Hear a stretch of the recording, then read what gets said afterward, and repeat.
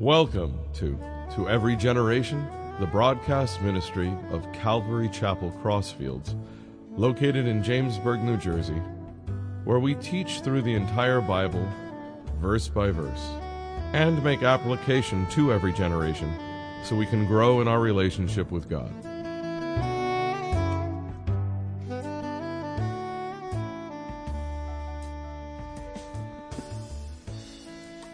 This evening we're going to be in 2 Kings 11. And the last time we saw King Jehu, well, he wipes out the wicked leaders. He wipes out two wicked kings, relatives. He takes out Queen Jezebel.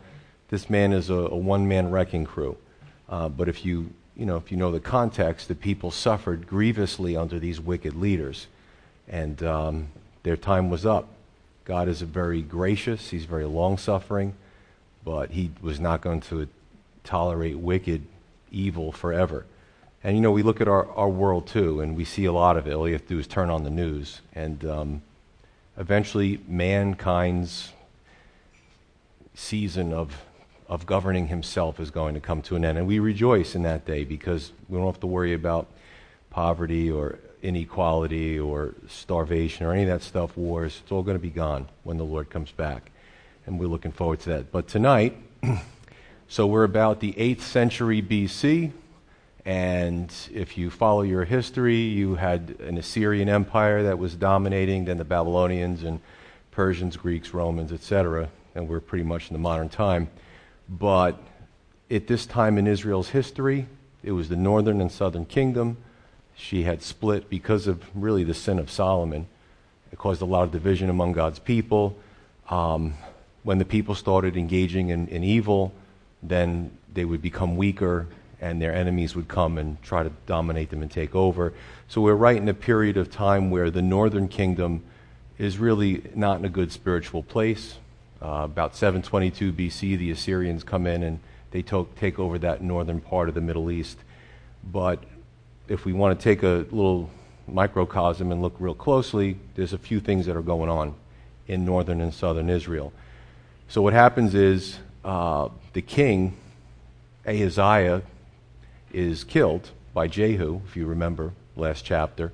And it's kind of weird because Ahaziah's mother, Athaliah, she's like, wow, there's power vacuums. You look at it all in this country, whatever, there's a power vacuum, someone's going to step into it. So this time it was mom.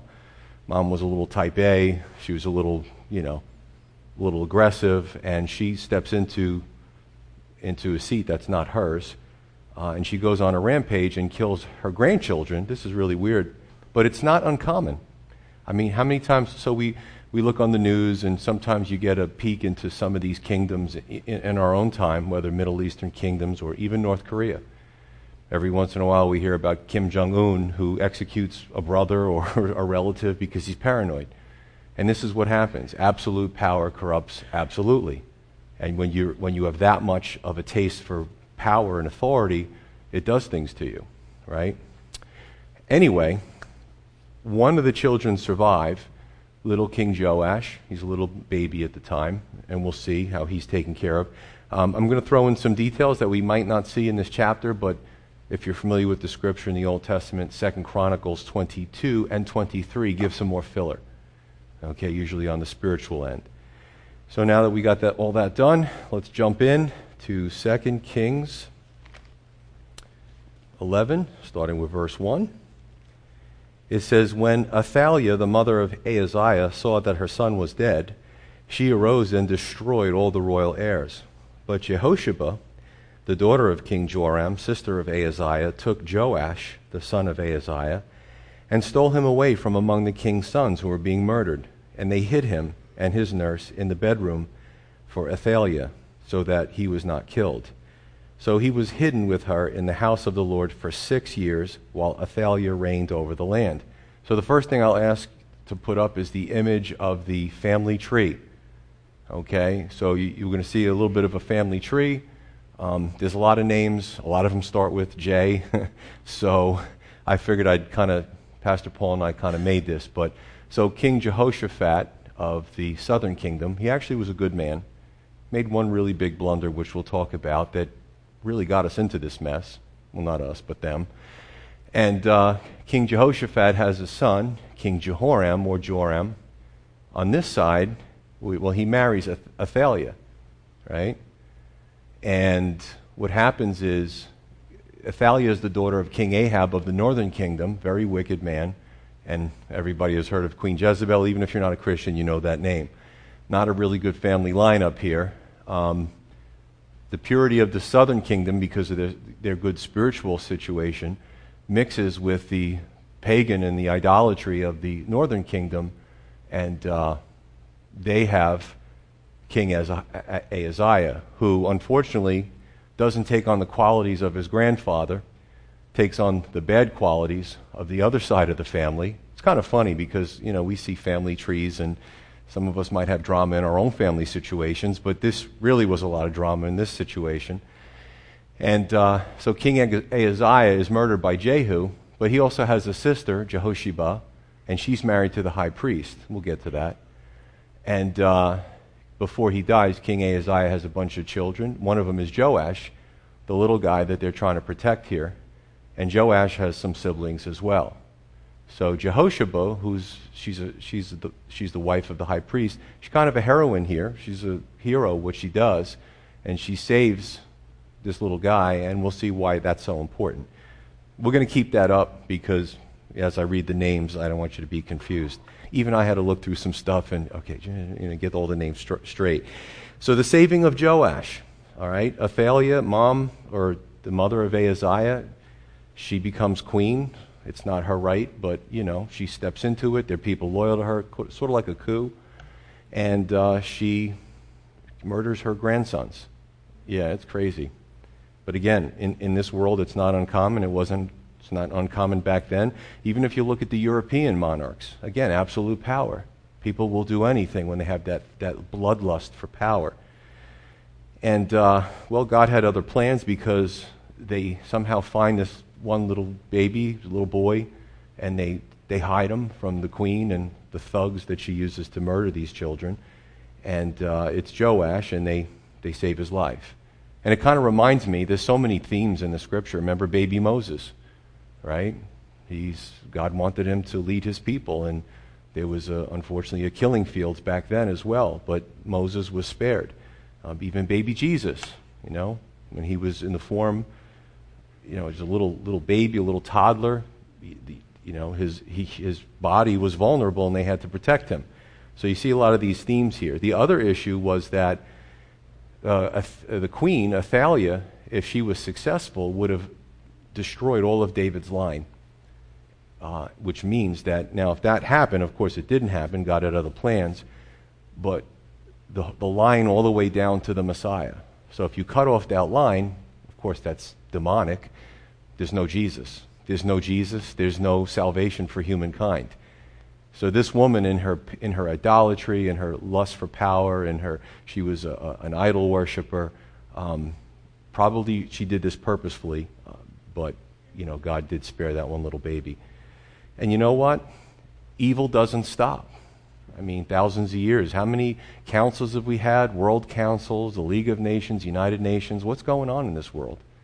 So for thousands of years, humans are not helping themselves. They're not making the world a better place. Been that, tried it, it's not working. The only answer is Christ, of course. And evil, if we don't oppose it, will gain a foothold. It has a foothold in our culture. And again, as a believer, if we don't see that, we're not paying attention. Our culture is very decadent. It'll gain a foothold in government. It'll gain a foothold even in some ministries. There are plenty of false teachers out there, and I do name names from the pulpit. And I do cite my sources, and I do get the transcripts so I can tell you what they say, and this is what the Bible says. It's completely, it's not good. So verse 3, where was Joash hidden? He's hidden in the house of the Lord, the temple. What better place to hide someone from somebody who's completely evil, but in a place where an evil person wouldn't go? She had her own gods, Athaliah. She worshipped Baal. She had probably her own temple, and probably never stepped foot in the temple. Best place to hide the little guy for all these years until he grows up a little bit. Continuing on in verse 4, it says, in the 7th year, Jehoiada, who's the high priest, who's Jehoshaph's husband, sent and brought the captains of hundreds and bodyguards and the escorts and brought them into the house of the Lord to him. He assembles these people. And he made a covenant with them, an agreement, and took an oath from them in the house of the Lord and showed them the king's son. So the little guy is revealed. You know, you get all these guys, these guards, these armed men, good guys, military people, and they reveal the little boy who wasn't killed in this horrible, thing that the queen did. Then he commanded them, saying, this is what you shall do. A third of you who come on duty on the Sabbath shall be keeping watch over the king's house, which is where the evil queen lived, by the way. 1/3 shall be at the gate of Sur, and 1/3 at the gate behind the escorts. You shall keep the watch of the house, lest it be broken down. The 2 contingents of you who go off duty on the Sabbath shall keep the watch of the house of the Lord for the king. So normally they would go off duty. I need you guys to work a double shift for me. I get that. But you shall surround the king on all sides, every man with his weapon in his hand, and whoever comes within range, let him be put to death. You are to be with the king as he goes out and as he comes in. Remember, he's a little guy. He's 6, 7 years old. So the captains of the hundreds did according to all that Jehoiada the priest commanded. Each of them took his men who were on duty on the Sabbath with those who were going off duty on the Sabbath and came to Jehoiada the priest. And the priest gave the captains of hundreds the spears, the shields, which had belonged to King David, that were in the temple of the Lord. Then the escort stood, every man with his weapon in his hand, all around the king, from the right side of the temple to the left side of the temple, by the altar and the temple. Just so you know, if you're new to the scriptures, you look at Spain, you look at Europe, you look at even monarchies today, and it's like, what's the big deal? Why is that little toddler or that little 6, 7-year-old, why are they making such a fuss? Well, in modern times, because they were related to somebody important in the world's eyes. In this particular instance, what was so important is because that little guy, when he grew up, was going to have boys and sons and grandsons, and eventually Jesus Christ would be born. That's why that's so important. So we see stuff today, and we've even seen in history some monarchs who were teenagers just make terrible decisions, but they were important people. They were elites. This is completely different. This is a bloodline that had to be preserved because God said so. So we look through this, and they're presenting little Joash. And the high priest, it's really cool. He's got this great plan. He tells the guards that are going off duty, work a double. I need a lot of armed men here. He even tells some of them to guard the king's house, okay, which Queen Athaliah is living in. So she thinks she's got extra security. It was a brilliant plan, but the guards were actually stopping her from hurting the little king. And the Bible is filled with situations where people took risks to save lives, to put out their own necks. And we see this in the world. There's different types of people. Some say they see something going on, and they just, even in cities, they'll see an attack or an old woman get, her purse taken, and many will just, it's not my problem, but usually there'll be somebody, and it'll end up on YouTube, somebody who actually goes the distance to stick their neck out to help someone. You know what I'm saying? Okay, that's a minor example, but in the Bible, it's filled with situations where people, and Pastor Vinny was doing the book of Esther, and she's one of those people who stuck her neck out to save her people. And she wavered for a little bit, but she ultimately did the right thing. But she's human, just like the rest of us, right? So this is the plan. It's a brilliant plan, and it's going to be executed. Now, when I look at this, I think to myself, as I'm kind of building a case here, sometimes even today on a minor level, sometimes believers have the attitude that God is going to do everything for them. And that's really not a good attitude to have. Because Proverbs 22:3 says, the wise man, the wise woman, sees danger and prepares, but the foolish do nothing and they're punished for it. This was a coup that had to take place. They had to get, who knows what Queen Athaliah would have done if she reigned another 6 years. They had to get her out of there, and they had to save the little king. But, people today, they sometimes have that attitude that, I'm just going to sit back and God's going to do everything for me. The high priest had he had to get everybody assembled. He had to give them plans. He had to have some type of idea, and then said, Lord, please bless this because we're trying to do the right thing here. And the Lord did. Verse 10, weapons were taken from King David's armory. Now, King David's been dead a while at this time. He's gone buried a long time ago. But it's ironic that they used his weapons, David's weapons, to save David's bloodline. So it's a little irony there if you're familiar with the scripture. And some have trouble when they read the Bible because holy men, godly men were taking up arms to fight. Well, they also did that to fight the Nazis and the communists in some areas. And listen, sometimes shepherds have to take up their staff and their club. It's just the way it is. It's this type of world we live in. Actually, if you look at Romans 13, it applies to police and military that they have to do their job. They have to protect the people, and sometimes it's deadly force has to be employed. But Athaliah ruled for 6 years because nobody good opposed her. Thankfully, actually it started with his wife, Jehosheba. Remember, the aunt to little Joash, she goes and she sees the carnage, and she somehow is able to save the little baby, so she's really a hero. And then the husband comes along with it, and he makes the plan, and the two of them are a powerhouse team. But Edmund Burke, famous quote, he said, "The only thing necessary for the triumph of evil is for good men to do nothing." The people just accepted it. Oh, another wicked person. But these two folks, they were probably up there in years, they did something to oppose the evil, thankfully. Verse 12, we continue. "And he brought out the king's son, put the crown on him, and gave him the testimony," or the law.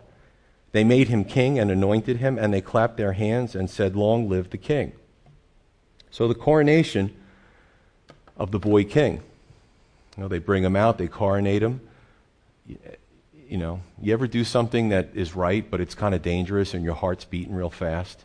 You could just imagine, all right, how's this thing going to turn out? When's Athaliah going to notice this? Who's on her side? Is there going to be bloodshed? How many guards are with her?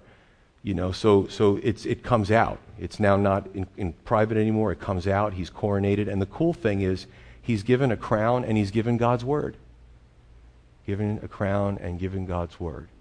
And when we look throughout history, whether it's Europe or the Middle East or, 3,000 years ago, 1,000 years ago, today, the people do well if the leaders have their authority and they have God's word. And that's what we desire. And that's what we should be doing as far as believers, whoever gets into office, whether it's the president, or Congress, Senate, governor's race is coming up soon. We got to pray for these people because you just see the people change when they get a lot of power. But this was a blessing because the inner circle are excited about this, and then it spreads to the people, and the people are relieved. Oh, wow, this is happening. Because it was kept secret from them too. But, it's just, to me, every once in a while when somebody comes into office and they get elected and they are actually a born-again Christian, not many out there, that's a blessing to see for me. I'm relieved. The higher the level, the better off it is. I mean, I think about, and you guys know I've criticized Republicans and Democrats. One person I like is Mike Pence. I think he's come out with his faith. I think he lives his faith. Hopefully he can have an influence on the people at the top. I'm rooting for Mike Pence, you know what I'm saying? And here's the funny thing. He would have never got elected because of what the world looks at is not necessarily good. I'm a born-again Christian. My wife doesn't meet with all the things that they made fun of him about. But he got on the VP ticket, and I pray that in the next few years he can have a good influence on the cabinet, and he could be the voice of reason. So I got my eye on him. And New Jersey, we'll see. There's 2 candidates. None of them claim to be born-again Christians, but on either ticket. But I hope that there's some people in the cabinet that, we have to pray for that they get saved. Verse 13, we continue. Now when Athaliah, the queen, heard the noise of the escorts and the people, she came to the people into the temple of the Lord. When she looked, there was the king, standing by a pillar according to custom. And the leaders and the trumpeters were by the king. All the people of the land were rejoicing and blowing trumpets. And Athaliah tore her clothes which is a sign of grief, just like a tear. Treason, treason, she cries out. Then Jehoiada the priest commanded the captains of the hundreds, the officers of the army, and said to them, take her outside under guard and slay her with the sword, whoever follows her. For the priest had said, do not let her be killed in the house of the Lord. So they seized her, and she went by way of the horse's entrance to the king's house, and there she was killed. So you see the overthrow of Queen Athaliah. Well, imagine the shock, and I just, listen, this is what I do. I love to kind of put myself, I'm thinking of all the details. Imagine her shock. She hears a commotion. She's the queen. She didn't authorize this commotion. Even worse, she gets out there and she sees, oh my goodness, that little kid has a crown on his head and everybody's clapping. So you could imagine her surprise. And the people are rejoicing, and her thought probably was, uh-oh, this isn't going to be good for me. But she calls out treason, and this is funny because she's such a hypocrite. She killed all those little babies. She did some horrible things, but now she's upset because what she did to others is now done to her. You know? Self-deception is an amazing thing. I did talk a little bit on Sunday about the human psyche. And you know what? Sometimes people believe their own propaganda. They just elevate themselves to a point where they're always right. They can't take correction. What does Proverbs 9 say about that? That's a foolish person. But she's so deceived about herself, probably thinks she deserves it, and she realized now this isn't good. So she's killed. Well, she, again, committed mass murder. The other thing they have to make sure is that if they let her hang around, she might develop another following and go after little Joash. So it had to be done. Last few verses, verse 17. Then Jehoiada made a covenant between the Lord, the king, and the people, that they should be the Lord's people, and also between the king and the people. And all the people of the land went to the temple of Baal and tore it down. This was the demonic pagan place that the Baal, it was like a little demon god that they worshipped, some of the people. So they tore it down. They thoroughly broke it in pieces, its altars, its images, and killed Mattan, the priest of Baal, before the altars. And the priest appointed officers over the house of the Lord. Then he took the captains of hundreds, the bodyguards, the escorts, and all the people of the land, and they brought the king down from the house of the Lord and went by way of the gate of the escorts to the king's house. And he sat on the throne of the king. So Athaliah's out, and they take the king to the palace where he belongs, and they sit him on the throne. So all the people of the land rejoiced, and the city was quiet. That's interesting. They rejoiced, and then it's quiet.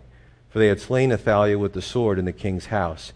Jehoash was 7 years old when he became king. Now, you'll notice some of these, and these are what I would, well, not what I would call, but they are transliterations. So you have a Hebrew word, you put it into English, and transliterating it means it tries to retain its original form, but with our consonants and vowels. So sometimes we'll see Joram, Jehoram. It's the same word, but Jehoram has more of a God influence in the name. And a lot of their names meant something. So Jehoash is also the same thing as Joash. What do we see here? Revival. And this is cool because the king, the people, and God, this triangle, with obviously God being the most important part of the triangle. And you know what? I really believe that, and these were believers, these were God's people, and they did stray at times, but it was so cool when they had a king or they had a leader or they had somebody that stepped up, like the high priest and his wife, to do the right thing. A lot of the people left following the evil ways and then started towards the good leaders.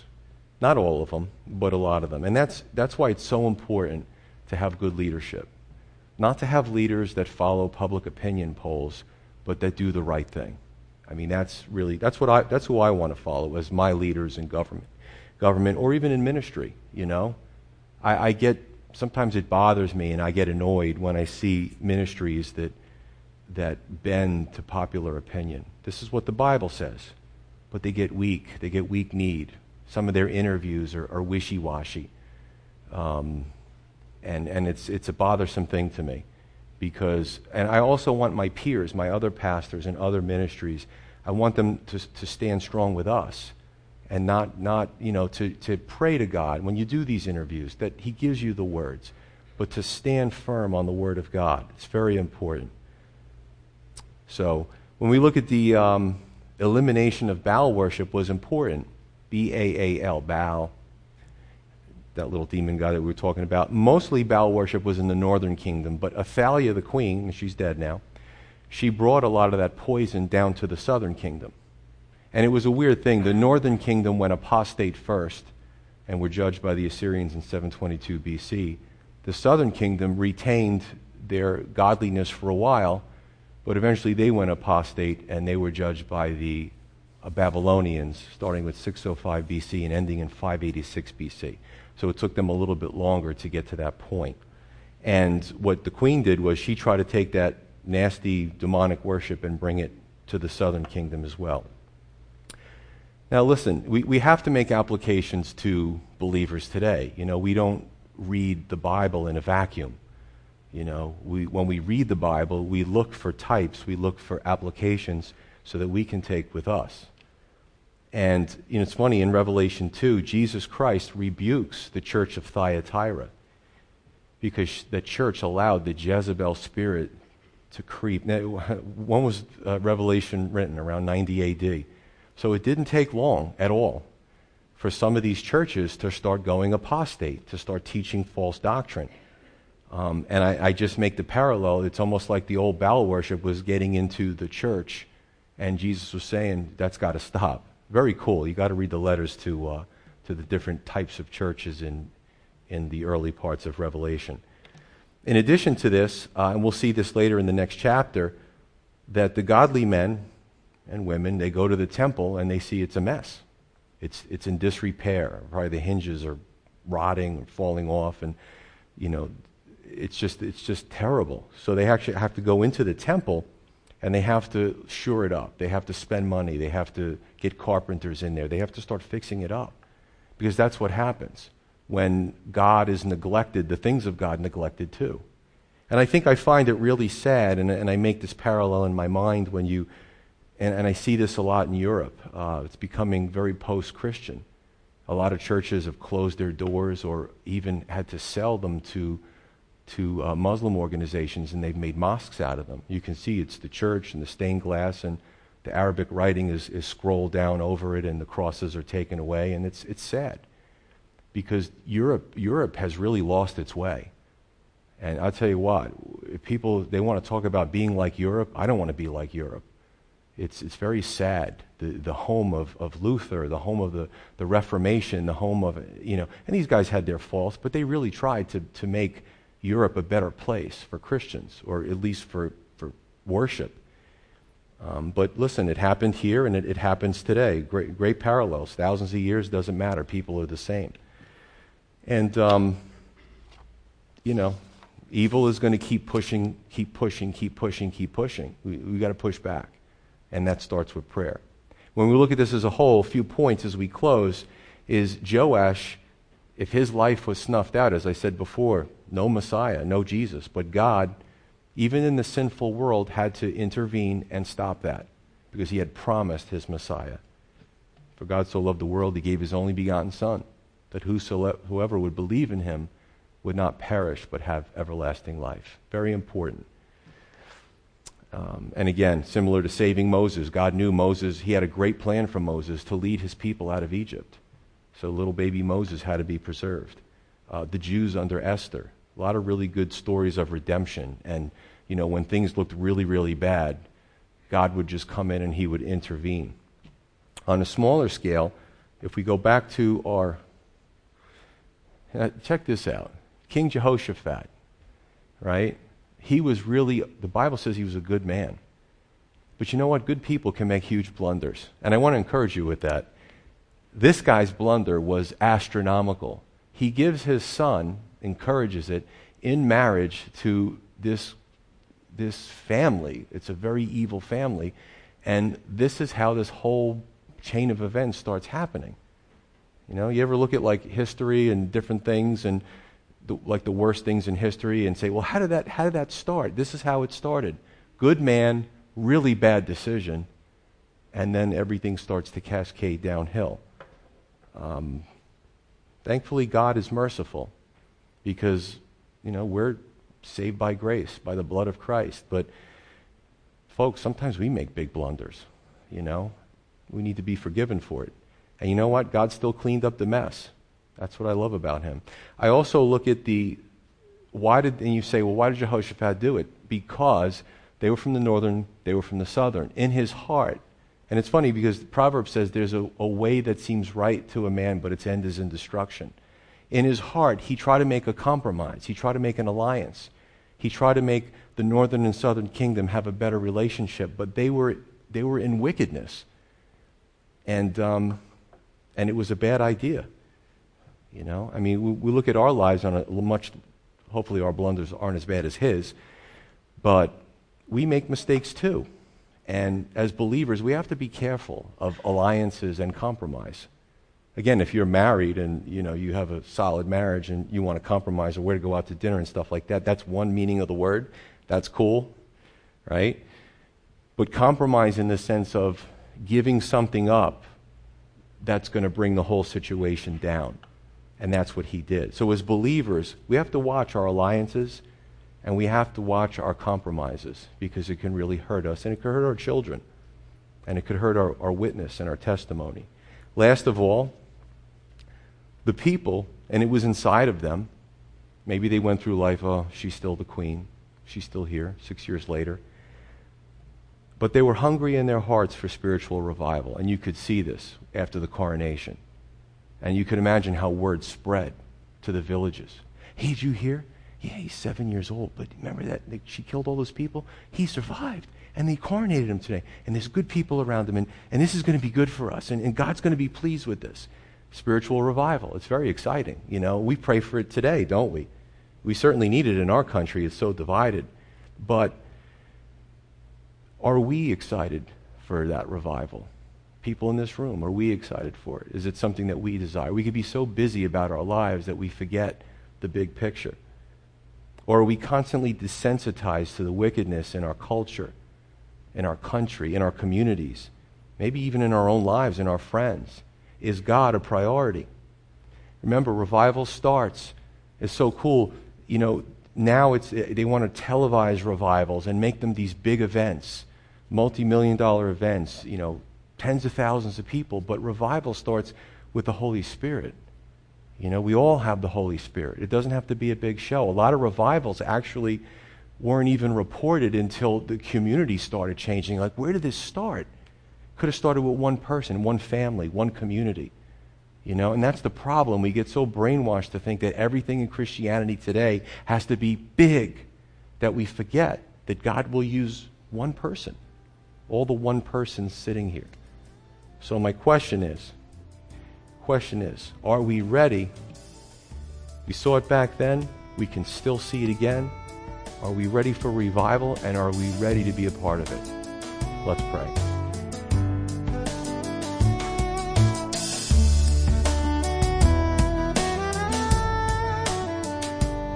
You've been listening to Every Generation from Calvary Chapel Crossfields.